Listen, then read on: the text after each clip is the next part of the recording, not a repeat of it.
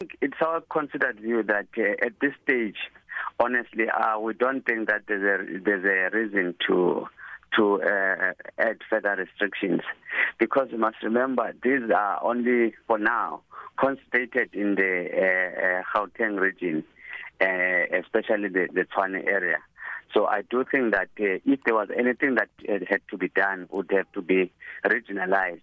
It can be a lockdown that affects the whole country, especially if you look at the Eastern Cape. I mean, very few new cases that are coming up.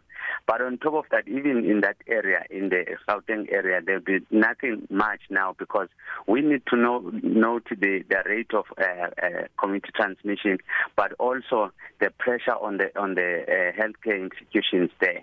So that's what we need to monitor so far. Now, as of yesterday, 28th of November, there was more than 2,858 new COVID-19 cases that were reported, with 6 deaths. Could this rapid increase be attributed to the new Omicron variant, or are there other factors at play here? Well, it is possible that the new variant is having a factor in terms of the rising cases.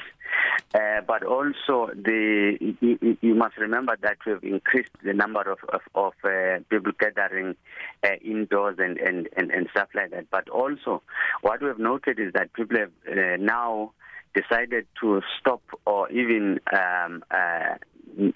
not making sure that they're putting on their masks, especially in the closed spaces like your taxis and public transport, which is affecting, or adding to the problem that we're having now. So I do think that there are many other factors other than the new variant that we're seeing now. But the increase in numbers also, we must take it into context the fact that most of these cases are mild cases.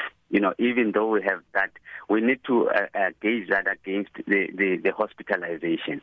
We've seen vaccine hesitancy as well, and some of the factors that you've mentioned. So is a mandatory vaccination regime perhaps imminent? I think that it has always been on the cards. It's something that is being discussed by the country.